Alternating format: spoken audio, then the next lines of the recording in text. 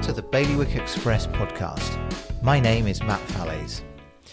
The Express team will be joined each week by a guest for a series of podcasts. Each will shine a light on topics from across the bailiwick. The format will change week to week. We'll have debates, reviews, hot seat interviews and special guests.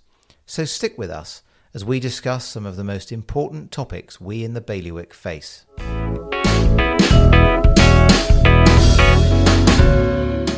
When Peter Ferbrache was elected to the top job in Guernsey politics, he said he wanted this state's assembly to be the states of action. That was 19 months ago, and the states are now a third of the way through their term. In the latest Express podcast, I asked Deputy Ferbrache what he thinks the states have achieved so far and where they have underachieved. We talked tax, housing, cannabis, division in the states, his ongoing political rivalry with Deputy Gavin St Pierre, and much else. Deputy Ferbrache, welcome to this Express podcast. Thank you. You're President of the Policy and Resources Committee, of course. It was clearly a role which you wanted. You had stood in 2016, and there was that infamous tied vote. Yeah, I lost it because you didn't vote for me. And then you prevailed in 2020.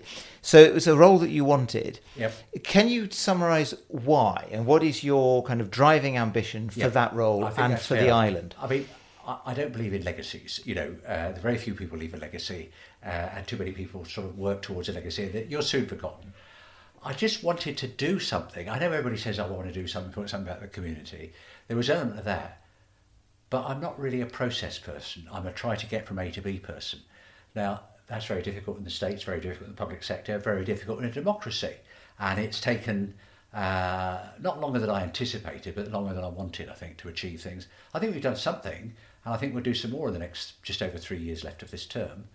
But, you know, we don't have proper parties where you know that there are going to be 260 Labour votes here and 320 Conservative votes there. We don't have that.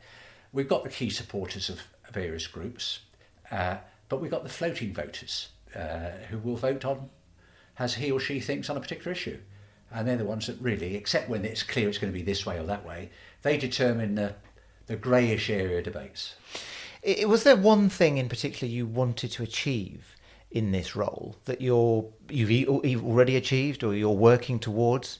Yeah, I think I wanted to achieve, and I'm not sure that I will, more social mobility, because I know certain people take different views to me.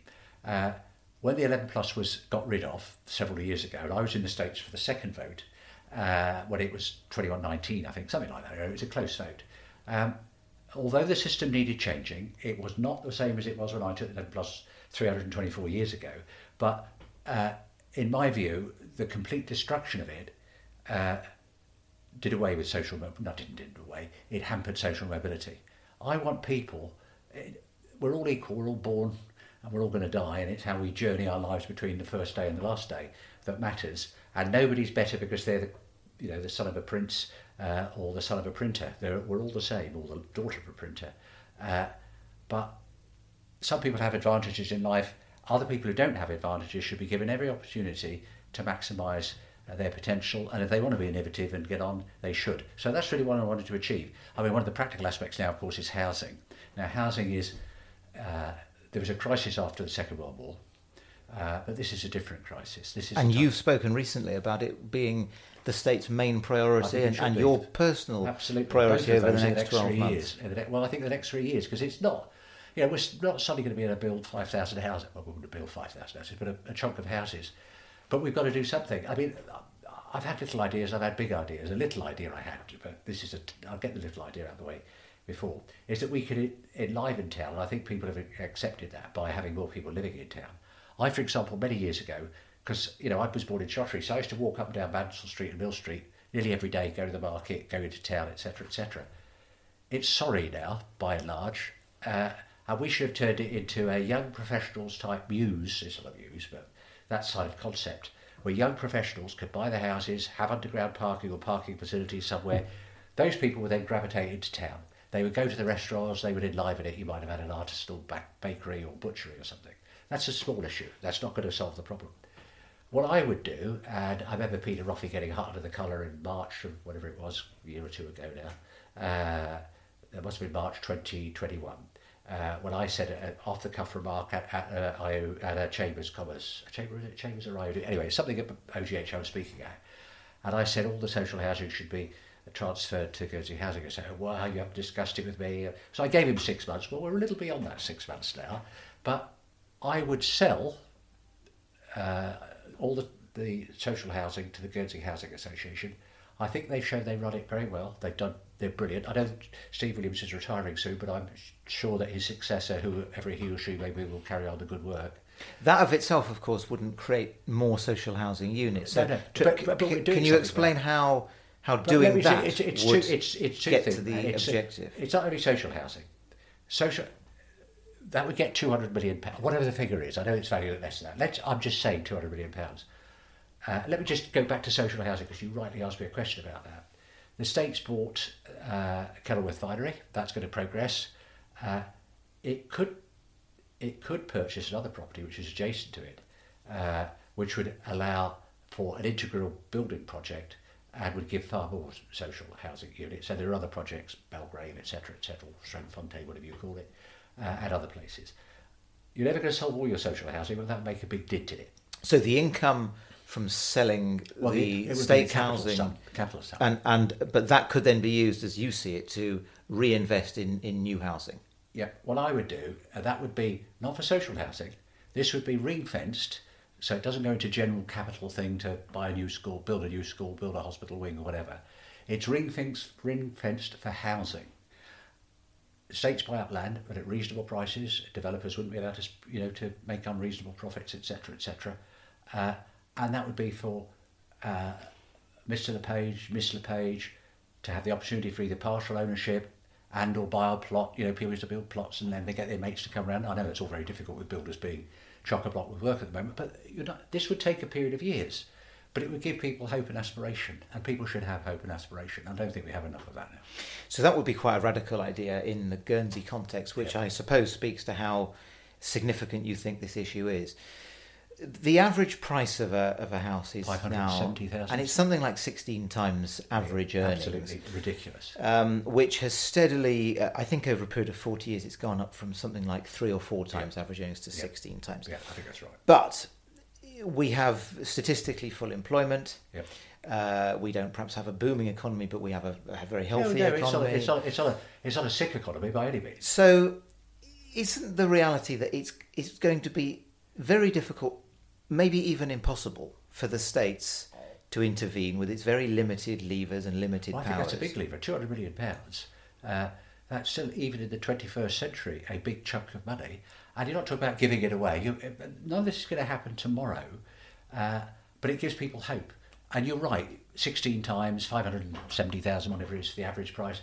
Some of those people have been helped because they've got mum and dad who can give them a £50,000 deposit. Not everybody. Other people have saved up assiduously and hard over a period of time, or they bought one property, sold it, made another thing. But there's still a heck of a lot of people out there who are paying high rents or would love to buy. They're living with their mum and dad because they can't buy a place, so they're with mum and dad. So do you think this ratio of 16 could come down? Do you think the states can actually intervene in a way which can get it down? It's like supply and demand. A silly analogy is you've only got 2 chocolate bars, people will pay £1,000 for the chocolate bar. You've got 2 million chocolate bars, you get it for a penny. It's not quite like that, but you understand the point of me. So you said when you were elected that you wanted the states to be a states characterised by action. I think action this day is a phrase you've used a few times. Yeah. On which actions or achievements would you want your presidency of P&R to be judged so far? I mean, there's still 3 years of the term left. I would say, but so far, I would say, because things have taken longer than A, I wanted, and B, in some cases I expected. I would say the laying of cable. They might seem minor things, but that's a 5-year project, as you know. £37.5 million. The state's put in a third of it. Shaw put in the rest. That's already going full pelt well. That was something that hadn't really progressed under the last states. We've pushed it. I mean, it's not just me. It's not Peter Furbush. It's the people in the states, P&R, economic development, certain economic development members that have pushed that across the line. I would also say on a purely practical basis, because you'll recall from the last states, we went from Policy Council to P&R, and really the principal presidents really met as a group. This is an internal thing. I've established a president's meeting, which once a month. It's just a discussion. We ask people what topics they might want to raise, and we talk for an hour and a half. It's not a cabinet government thing, but it allows people to hear what other people have got to say and to say what they've got to say. I appreciate that's a pretty minor thing. I think we will get the boat recondor. It's taken a bit longer than I said at the scrutiny meeting earlier in the year, but I think that will come. Guernsey Investment Fund, I think, will advance the funds, and there'll be a boat. I think. Do you think that will happen this calendar year? I think so. I was certain it was going to happen in January. I think so. I can't see any reason why it shouldn't. And we've still got 7.5 months to go of this year. So I'd be very disappointed if that didn't happen. But it will happen. Now, again, none of it's me.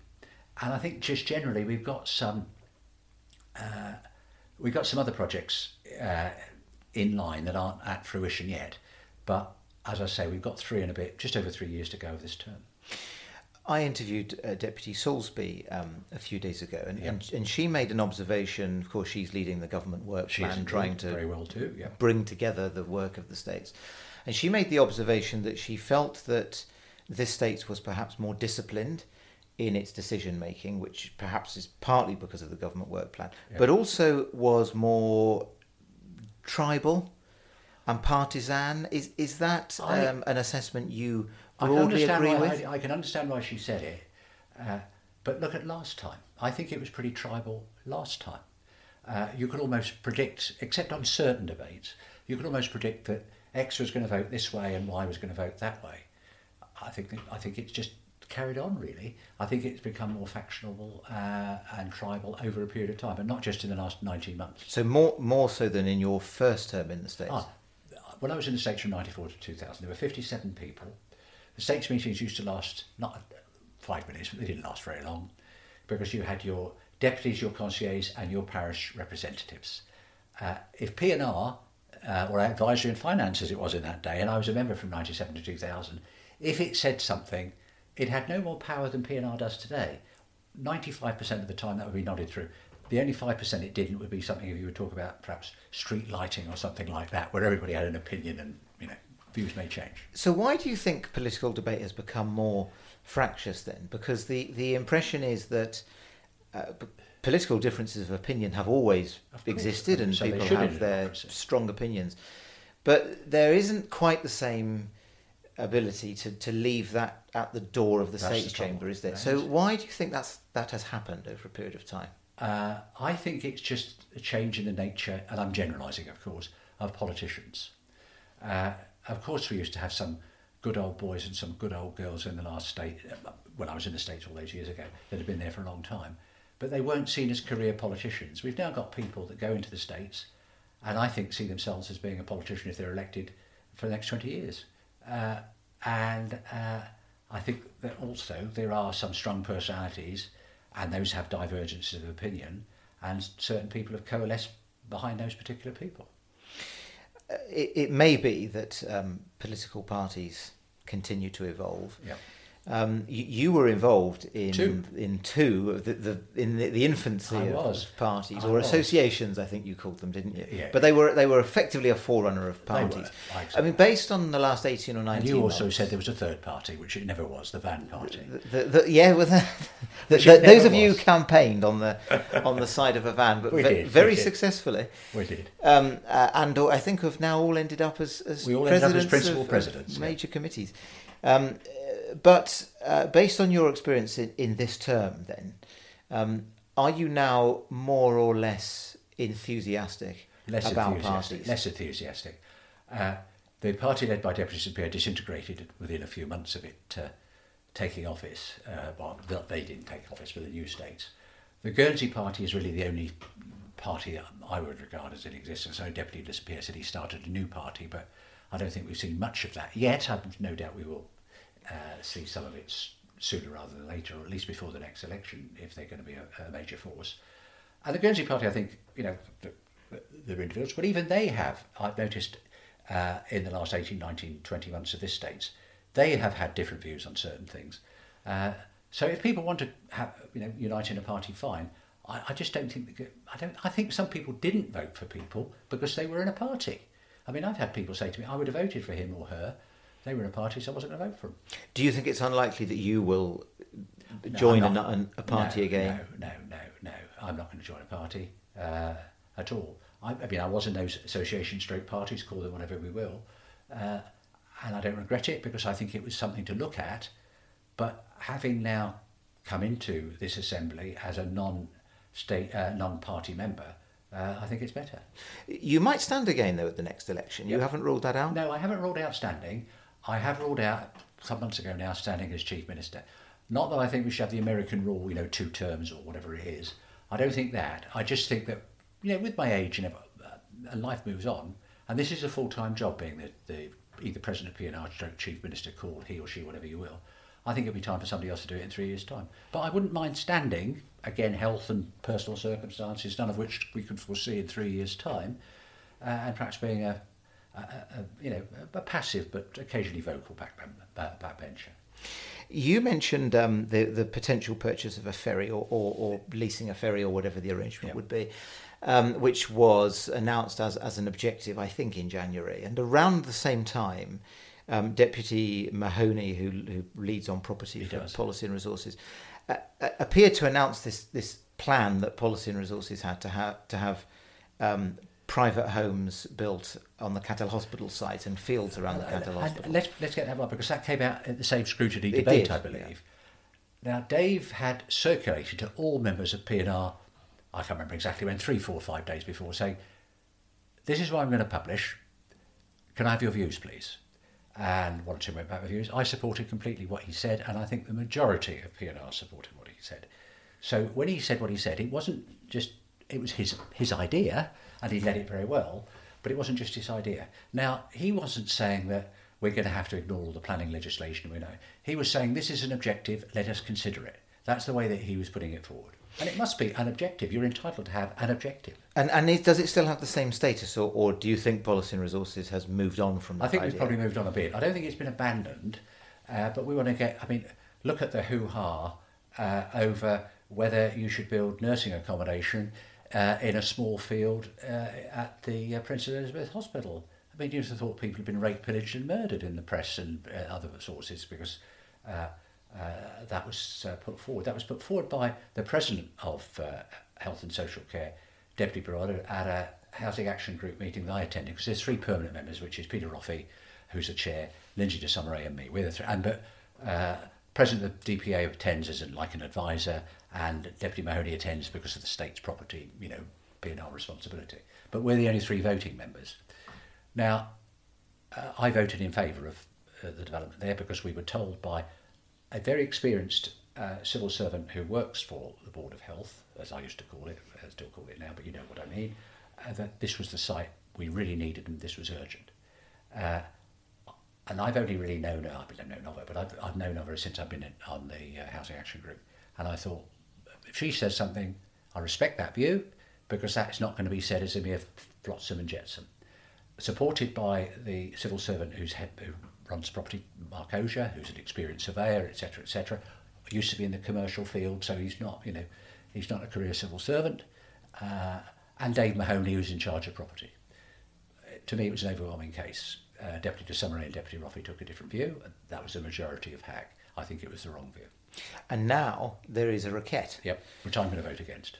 You will vote against. So you remain of the view that the accommodation should be built on the field in question. What I would do, if I were the dictator, the benevolent dictator, of course, of Guernsey, which I never will be, I would... the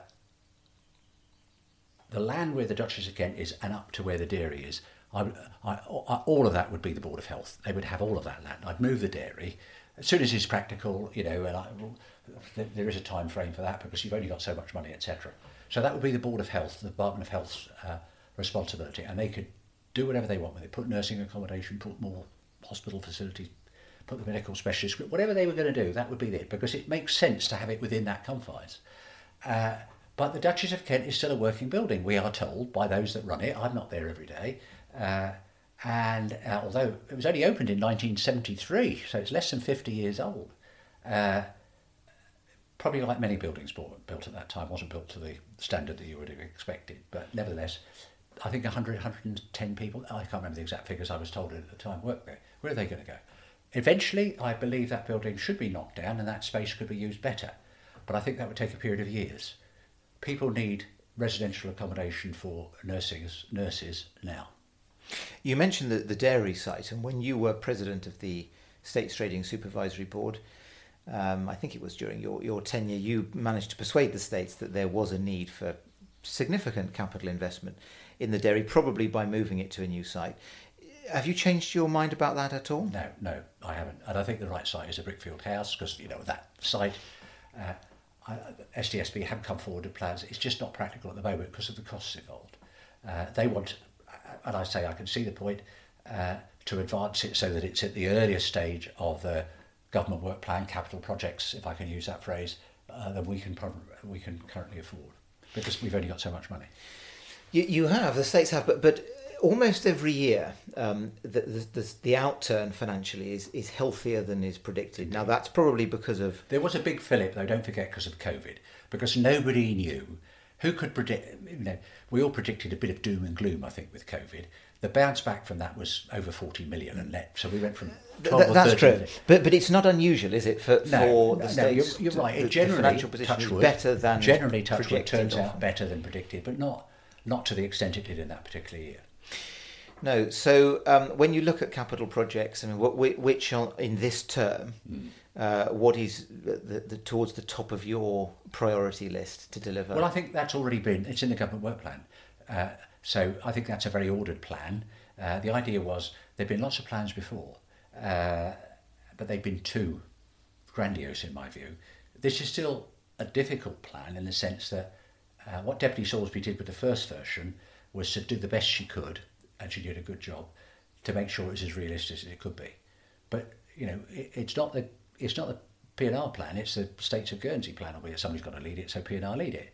I still think we were asking, even if what we put forward now is approved, there's still too much in there, but at least it's a plan. Something that's in there is new anti-discrimination legislation. Yep. And as you know, that has been worked on for a number of years. Indeed.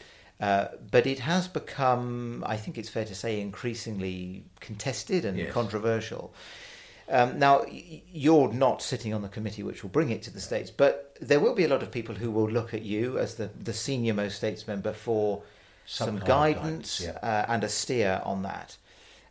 Are you going to throw your weight behind the anti-discrimination law and try and get it established? Most of it. Let me tell you, most of it. There are always going to be some idiots in any society, but in Guernsey we haven't got too many, but we've got some who would discriminate against somebody because of their colour, because of their religion, because of their gender, whatever it may be. All sensible people are against that. So anything that, or because of disability, anybody that doesn't support that is not a decent citizen. So I'm 100% in support of that. It's this. There is a definition that concerns me about, that I think it may be too wide. I mean, people have told me that they are concerned. I've said, you just don't tell me you're concerned. You've got to speak to those that are promoting the legislation to express your concern. I know they'll say, well, there was a consultation process and you should have spoken before. But, it's not over till the states have approved it in whatever form it does. So I think that may need some attenuation. And that perhaps means amendments to the legislation, not to throw the legislation out completely, but to try to amend it. Absolutely not. We need legislation. When I say we need it, I grew up, there were only two black families in Guernsey as far as I was aware, and they lived just down the road from me. I lived in Shropshire, they lived in Park Street, Pedford Street, etc. That sounds not we, because they were part of us. We never thought of them as black people. We thought of them as they were our mates. We played football with them. We punched each other. We went to school with each other. We did all those kind of things. So that was the attitude all those years ago when I was a kid. As I said, you're always going to get some idiots, aren't you, in any society. But Guernsey people don't discriminate. They're not discriminatory people. But I think we should have some basic legislation which states that. That's going to be an interesting debate to watch. It is indeed. Another item that's in this edition of the government work plan published last week, or potentially, is a review of cannabis laws. Yep. Do you want my overview on that? I do. I mean, we don't need to go into exactly how the proposition is structured because it's quite complicated whether this work will actually happen. But do you think, first of all, there should be a review of the legal status of cannabis? And do you think it should ultimately be at least decriminalised? I would never, for years, have prosecuted anybody for possession of cannabis. And I think the police don't generally. I think the statistics show, if you've got 68 other charges, they might chuck in that as the 69th charge. But a person in the street who's stopped by a police officer for whatever reason, found to be in possession of a small amount of cannabis, I can't recollect the last case that person was prosecuted, and that should never happen. Now, there are some laws that are in existence that you don't enforce. It's still the law, but you don't enforce. So I wouldn't enforce that law. I think we haven't got the time to do it in this state, I believe, in a considered version, because yes, it would be very easy to say we decriminalise cannabis. Who's going to import it? How are you going to control the price? Where's it going to be sold? What do you do to those that don't have a licence? They still import it. Is that a criminal offence? Is that a civil matter? And this is what the Committee for Health and Social Care presumably want to look into. But it's not the priority, is it? We've got other things. If we had no work on our plate, we had we were up to date, or we could manage it, fine. Health and social care have got masses to do already. They've got more business as usual to do probably than any other committee. Medical science changes, people's aspirations for health they alter daily, and rightly so. Al Broad, I think, has been a very good president in the last 18, 20 months, whatever he has been president of health and social care when nobody else wanted it, and he took it on and he's put his back into it. He says to us, with tongue-in-cheek and in a proper way, I could spend every penny you could give me and more. He could take the whole of the state, and I no doubt it would be spent wisely. So compromises have got to be made in that regard. This is not to me a major issue. My own view is that if people want to take cannabis, fine. People do it for medicinal purposes, and I understand that, and doctors and analysts know it must help people because they wouldn't prescribe it and allow people to take it. I think if you take it, you're a fool. But then if you drink too much, you're a fool. If you smoke cigarettes, you're not doing yourself any harm. I don't think it does you any good. I don't think cannabis is good for you, except for the medicinal purposes that people who know better than me can say. But that's not for me to say. Otherwise, I could say, to some of my friends who are overweight, don't eat any burgers. I'm telling you can't eat any burgers. If they want to eat burgers and get fatter and and have heart attacks and strokes, that's their business. So do you think in the end, the way social trends are moving, that cannabis will end up not being illegal in the way it is, but that you just don't think the states have the resources to look at it? We don't have the resources to, and it's so not you'll vote against. I will vote against it at the moment, unless something again comes forward that because you can be changed. Your views can be changed genuinely over a period of time when you hear more research, you have more information. If it was just as simple as waving a magic wand, saying cannabis is now a legal drug and you're not going to get prosecuted for it, that would be fine. But it spreads. It's a very big work stream, and we haven't got the resources. Clearly, one of the things, perhaps the major area of work that faces you in the months ahead is around public finances. Yeah. You have personally been very clear about the condition of public finances and your view. The deficit projected is perhaps as much as £85 million. Yeah, it's not a revenue deficit. You appreciate that. It's to fund. There'd be a small revenue surplus, essentially, but that could go either way if something happens. Yeah, you're right. 85 million is the figure. So, and you have said very openly, I'm a reluctant tax riser, but taxes are going to have to be increased. Yep. And of the options that you've studied, GST at 5% or 8% is the most effective and the fairest way of doing it. Yep. But your Treasury lead is not quite in the same position as you on this, is he? Well, I think our views are open. I've told you what my view is at the moment, but it could change because we went on a information gathering exercise in relation to it. And I think Mark Kelly has been the bravest of all politicians in the last day because he came in on a no tax rise manifesto and he's sat down there and he's man enough to have said, I realise that there need to be changes. I realise that that position is probably not a tenable one. I think that's a very brave thing to do to a new politician, albeit in a senior role. So I don't think he's saying, I think we're all saying the same thing. We want more information. We're going to delay it now till November, December, probably December anyway, before the end of the year, to see what other options. One of them is Charles Parkinson's way, this corporate tax thing. If it works, great. I don't think it is. We've gone out. It's taken longer than we thought, and it's costing her £200,000. So it's not a mere bagatelle. To experts to look at it to see, because we want everybody to have as much information as they can. Now, when I gave an update, the periodical updates that presidents do a month or two ago, I said, I was really saying loud and clear, but sotto voce probably in some way, to those who just say smaller government, give examples. Don't just say we want smaller government. We cut 50 civil servants, 100 civil. Say how, where and when, and what the cost of that will be.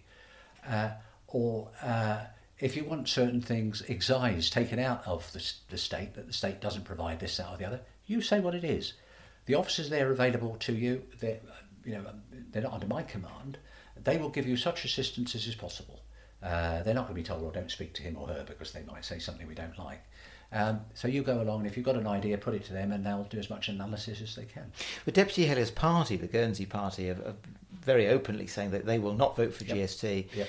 I mean, are you very confident that at the end of the year, when this is presented to the states, that he, as Treasury lead, will get in front of the states and put his full weight behind the introduction of GST? Or do you think it may fall to you to end up leading it? As I say, he's a very principled and brave politician. It's a pleasure to work with him.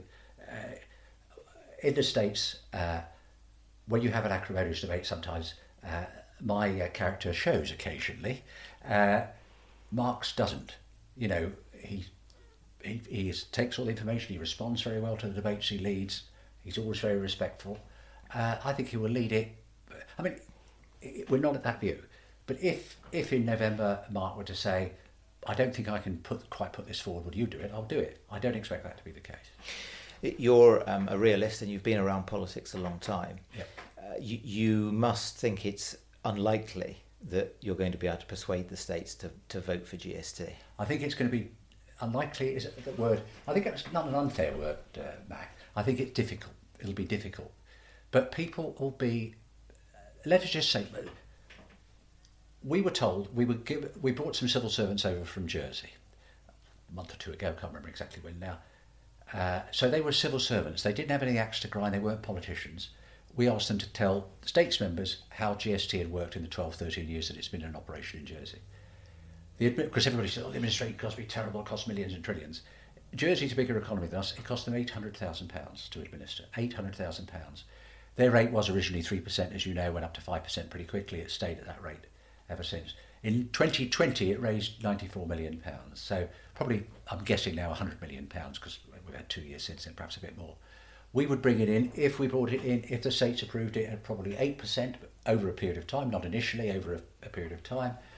And that would yield 70, 80, perhaps 85 million. Jersey, of course, introduced GST off the back of introducing 010. Yeah. We should have done it. One could argue that they therefore had a reason. They could go out to their population and it was easier to explain. Do you think it was a mistake that Guernsey did not introduce GST at that time? It's difficult when you're not in government, and it's easy to say he should have done that because that's what Jersey did. I think it would have been easier to do it then than it is now, because 010 was coming in. We didn't quite know what we were going to lose. We knew it was going to be from having a healthy surplus, it was going to be to not having a healthy surplus. And also there was real financial concerns at the time about the world economy and our economy. So it was a thing, I think it would have been easier then. Is this the hardest policy change that you have had to take out to the public and try and persuade people of in your 2 periods in politics? Yeah, I think it is, really. I think it is. Because, Sunday trading, abortion, although they're important, but this is the most important. This is what pays the bills. This is what tells people whether we can invest in our capital infrastructure and whether we can meet all the health costs that will grow. I mean, our society, we're not alone. We've got an aging demographic. We've got less people working. So it's going to be difficult. Do you think it's fair to say that some states members who now see the need for some tax rises, even if they're not necessarily in favour of GST, have contributed to a public perception that the states waste money and that there is no justified reason for increasing taxes, and expenditure can be cut. And that in that sense, that the states have been, or states members have been their own worst enemies, because they've now created this perception which they can't overcome publicly. I think there is that. Now, I can remember going up to Professor Shaw's room at St Martin's with other presidents when it was put forward by Paul Whitfield and Gavin St Pierre that we could have 385, I think was the number, something like that, reduction, and we could do this, and it would cost 16.6 or 16.7 million.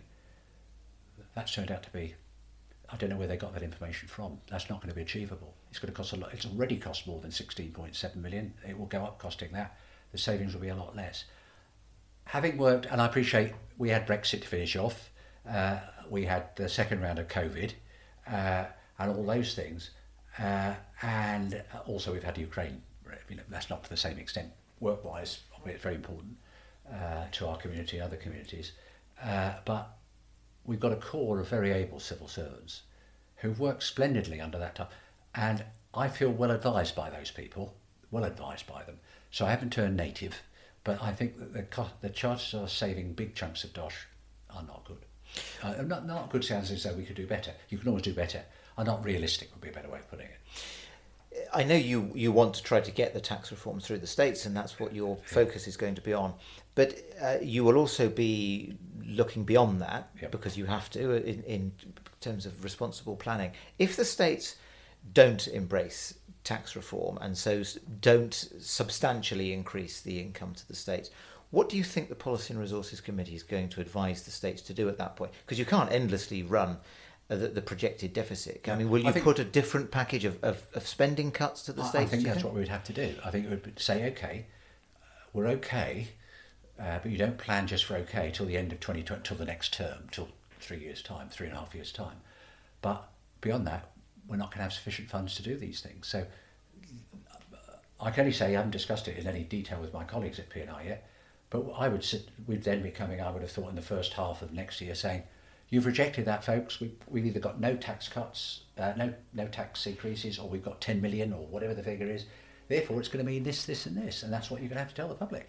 Well, why isn't P&R trying to do more of that at this stage? I mean, I appreciate that there is quite a lot of public engagement, which is very much to the committee's credit, but I'm not sure you're getting over the message of what the consequences would be. No, I think that's right. Of not following your proposals. I agree with you, and I think the delay, which was occasioned really because of we didn't have this information on the corporate tax thing, and we didn't want people to be able to go and say you could do this. We want to have, if somebody magic wand can be waved and we could suddenly raise another £100 million at the blink of an eye from corporate tax, problem solved. But that's not going to be the way, in my view.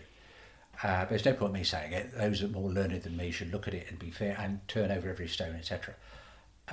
But I think that between now and November, more likely December, going to the States, I would go out to the public. I mean, we have tried it, not just in the the things we've done. I may be in the minority of one, I don't know. I was maybe in the minority anyway. We'd have a Beau Séjour event, a veiled design room event, that kind of public coming up and showing them information. There's still only going to be a few hundred people, and you go out on social media, etc., etc. And also, not just on tax, but on anything. I sent a note out to all deputies recently saying, why don't we have a chat in little groups of 4 or 5 on whatever you like. You can come and ask me anything. I'll tell you whatever I know, etc., etc. I've had 9 responses. 9 responses. I'm quite happy to talk to any of them. And that disappoints me. So what have you got? About a quarter of the states have come back. Why do you think that is? What do you read into that? I think there may be some... How dare he... I mean, the way I put it is that I want to hear from you, and I'll tell you whatever I can tell you. And I don't think there's much I can't tell people. There aren't many secrets in the States. CCA type stuff, and most people know about it anyway. So I don't really know. You've asked me the question fairly. I think you should be asking it to others as to why they haven't responded. You have always talked about the need not to get into this kind of management of decline mindset. Yeah. Do you think that's another risk if the states don't go with the tax proposals? I mean, it's a bit like, and I've said it before, Humboldt going to all that kind of stuff. People have heard that, got bored with that. But because of the way I was brought up, when I lived in the UK in the 70s, there were 3 elections I voted in, the 2 in 74 and the 1 in 79. I always voted Labour. But the country was saved by Mrs Thatcher because it was the Tories, the wet Tories as they called them, they were managing, they saw themselves as managing the end of capitalism. It would come to an end, but if they could slow the pace of this growth of socialism, that's what they were going to do. She said, I'm not having that. But we would have to tell them, if you haven't got the money, you can't do the things you wanted to do. So it would be a decline of sorts.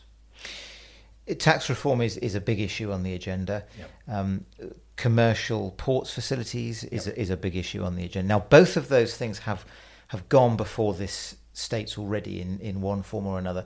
And the outcome on both occasions with both issues has been to do more work, carry out more reviews, examine more issues, and essentially prevaricate. Indeed.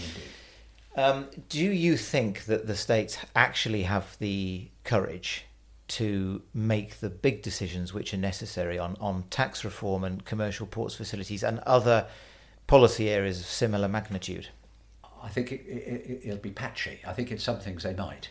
It's what I said, we talked about factionalism or tribalism, whatever you call it before. There are those on that camp, those on that camp. It's the swinging voter in the middle that will determine that. I would hope they're going to have the courage on both issues. But in relation to the development of the ports, etc., I've got some confidence, because don't forget, we've just established, or in the process of establishing, a development agency. I think there is the will for that. That means we'll get more outside guidance. We should give those people a significant degree of freedom, and they'll come forward with ideas. I think there is a good chance that will get through. As to the tax situation, we'll wait and see. You, in the past, have been broadly sympathetic to changing our system of government and adopting more of a ministerial system. Does that remain your view? Because this is obviously under review at the present time. Yeah, we should have had. It won't come in my time. Because it's not going to come in the next 3 years, and so we should have executive government. We are a democracy. You're only in. Okay, this is a slightly different. We're 4 years, 8 months because of COVID, etc. But we're a 4-year term normally, and if you think he or she has made a mess of it, you can kick him out next time. Do you think that can work without parties? Yeah, I think it can, because I think it can, because people still have little groupings that they can get together. I think it can. I would slim down the size of the states. I still think that 38 members is too much. I would 25 to 30 top whack. You'd have 12 or 15 quotes in government, and you'd have the balance. They're scrutinising. I think when we started this interview, you spoke about some of the actions you'd like to have seen taken, having taken longer than you expected or wanted. What has been your experience generally of your 19 months as P&R president? I mean, are you enjoying the role? Are you achieving what you thought you would be able to achieve? Would you stand, if you went back now 19 months, would you stand for the role? Yeah, I would. If you could do a Doctor Who and turn the clock back. Am I enjoying it? Yeah. You don't enjoy everything, of course. There are certain things that I'd be telling great big lies if I said I'd enjoyed over the last 19 or 20 months. Have I achieved as much as I wanted? No. Is that partly because of you, or partly because of your committee, or almost entirely because of the way the States works? I don't think it. Well, you've got to take some responsibility if you're the senior politician. So perhaps some of it is me. Certainly don't think it's because of my committee, because they're good people. Of course, we have different views on certain things at certain times, but it's always done in a very civilised and balanced way. And we come to a conclusion. Sometimes it's a majority conclusion, but that's fair enough, because we aren't party system. I think it's because of the way things work. In what way? States, you sit there sometimes and you think, why is that person speaking in every debate? Because we can't make a contribution in every debate. Why this is clearly going to go this way or that way. It's not a middle area of ground where you think, well, fair enough, have a few more speeches, see what if they're going to change the view. People still get up and speak. And also the processes. The states, I'm not talking about just the states members, the states processes have been so conservative, I'm not about a politician conservative, so bureaucratic. I mean, you get policy letters, you get papers, hundreds of pages of paper, because people want to make sure they're giving you every conceivable piece of information, looked at it in every conceivable way, and we've only got an attention span of that much. It'd be much better to have concentrated, but we're getting there. But I was going to say, I mean, this obviously frustrates you. Yep. You've spoken about this before, but is it changing? Can it be changed? Yeah, the answer is, of course it can, and it is being changed, but still occasionally there are aberrations. I want to finish by talking about your rivalry, and you may contest that word, but I think it probably is a fair representation, with Deputy St Pierre. Yep. You have had two successive PNR presidential elections Yep. against each other, and the impression from looking into the states is that there is, broadly speaking, a Peter Ferbrache camp and a Gavin St Pierre camp. I'm assuming that you don't contest that interpretation. What effect do you think that has had on the kind of political culture and the performance of the states, going back now over the six years that you've been in the states together? Yeah, I think, of course, people are going to say, he's going to say that. I think it showed last time that actually, and my voting record will show, that sometimes I voted with PNR with others didn't. It wasn't a personality thing at all, as far as I'm concerned. I don't think that's the case now with the roles being switched. I just don't think it's the case. I mean, for example, you've mentioned Deputy St Pierre, very much in favour of GST. Now he's not in favour of GST. There's no logical reason for him to do that, other than he can say what he likes, and if he does, I don't believe him, frankly, and I'm not calling him a liar. The position in relation to GST, it was either good then or bad then. There's no our financial position hasn't changed over that period of time. Nothing has changed. We've been facing these problems for a long time. We just haven't addressed them. So I think that's poor. And also, I think, let's be honest. I have a reputation as a courtroom lawyer as being abrasive and aggressive, and I was, because that's what I was paid to do. And I think I was reasonably good at it, reasonably successful over a long period of time. But that isn't my style so much in the States. I do listen to people. I've been influenced over the years. I can remember many years ago, my first time in the States, I got up and made a speech on something. And then Roger Berry got up and made a speech. And I thought, I said, I'm going to definitely vote this way. When it came to vote, I voted the other way, because I was influenced by the debate. I don't think if I said something of that, I wouldn't have the pearls of wisdom of Roger Berry. But if I did, I don't think it would influence Deputy St Pierre, where it would the other way around. Does that frustrate you? I mean, quite apart from whatever effect it has on the way the States operates, does it affect you? Do you think you're not getting a fair ride as PNR president in the way that you should be from some of your colleagues? In a democracy, you've got to be open to criticism. Otherwise you think, I'm getting everything right. And of course you don't get everything right. You get some things wrong, as long as you can remedy them or realise that you've made a mistake or be persuaded on certain issues. So I don't know, I think it's for them to make their decisions as to how they behave. I thought that, and I don't mind if it's criticised, I thought his behaviour in relation to the personal issue that he raised in the States last time was absolutely disgraceful, and he should have apologised to the people in question, but of course he hasn't. I would have done. Do you think the leadership of this States is perhaps more prickly? I don't mean you. No. You're a very seasoned politician, and including in experienced roles. But I'm talking collectively about the leadership of the States. Do you think that the States is more prickly to outside criticism than has tended to be the case in the past? You mean outside of the States criticism? Yeah. I don't think. I think, well, it depends. Social media is part of the 21st century. It's only existed, the last 10 or 12 years, really, probably, in real terms. And it tends to be the same people saying the same things, There are certain times when you get some sensible people, but you get lots of people repeating the same stuff. I don't think that's productive for anybody. I do think we can have a more balanced Guernsey press. I mean, Deputy Roffey, Deputy St Pierre, former Deputy Graham, because he's changed, I think, in his views over the period of time, Horace Cam, Richard Digger, are all the same view. I think it'd be nice to have, just in a small community, we've got one national paper, to have a more balanced view. You need to stick to reading Bailiwick Express. Well, I do read that, of course, as well, Matt. And very much finally, the big issue of the week. You're a Tottenham Hotspur fan. Absolutely. Who is going to get fourth spot? Well, to Spurs or Arsenal? Well, I'd like to say us, because you were appalling against Newcastle. You weren't very good against us the week before. But this is football, and Spurs have had some wonderful results and some really awful results.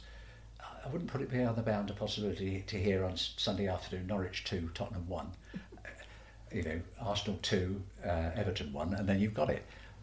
The balance must be with us now, mustn't it? And you're an Arsenal supporter, it must be with us. I would have thought it's Spurs to lose, isn't it? Yeah, exactly. Thank you very much for your time, Deputy Furbrush. Thank you very much. Thank you for listening to the Bailiwick Express podcast. The title track was Shift My Weight by Luno. If you enjoyed it, please like, subscribe and share. Remember, you can always hit bailiwickexpress.com to stay right up to date with what's happening in the Bailiwick. You can find us online, on social, on email and on internet radio. There'll be more from me, Matt Fallaize, and all the Bailiwick team next week.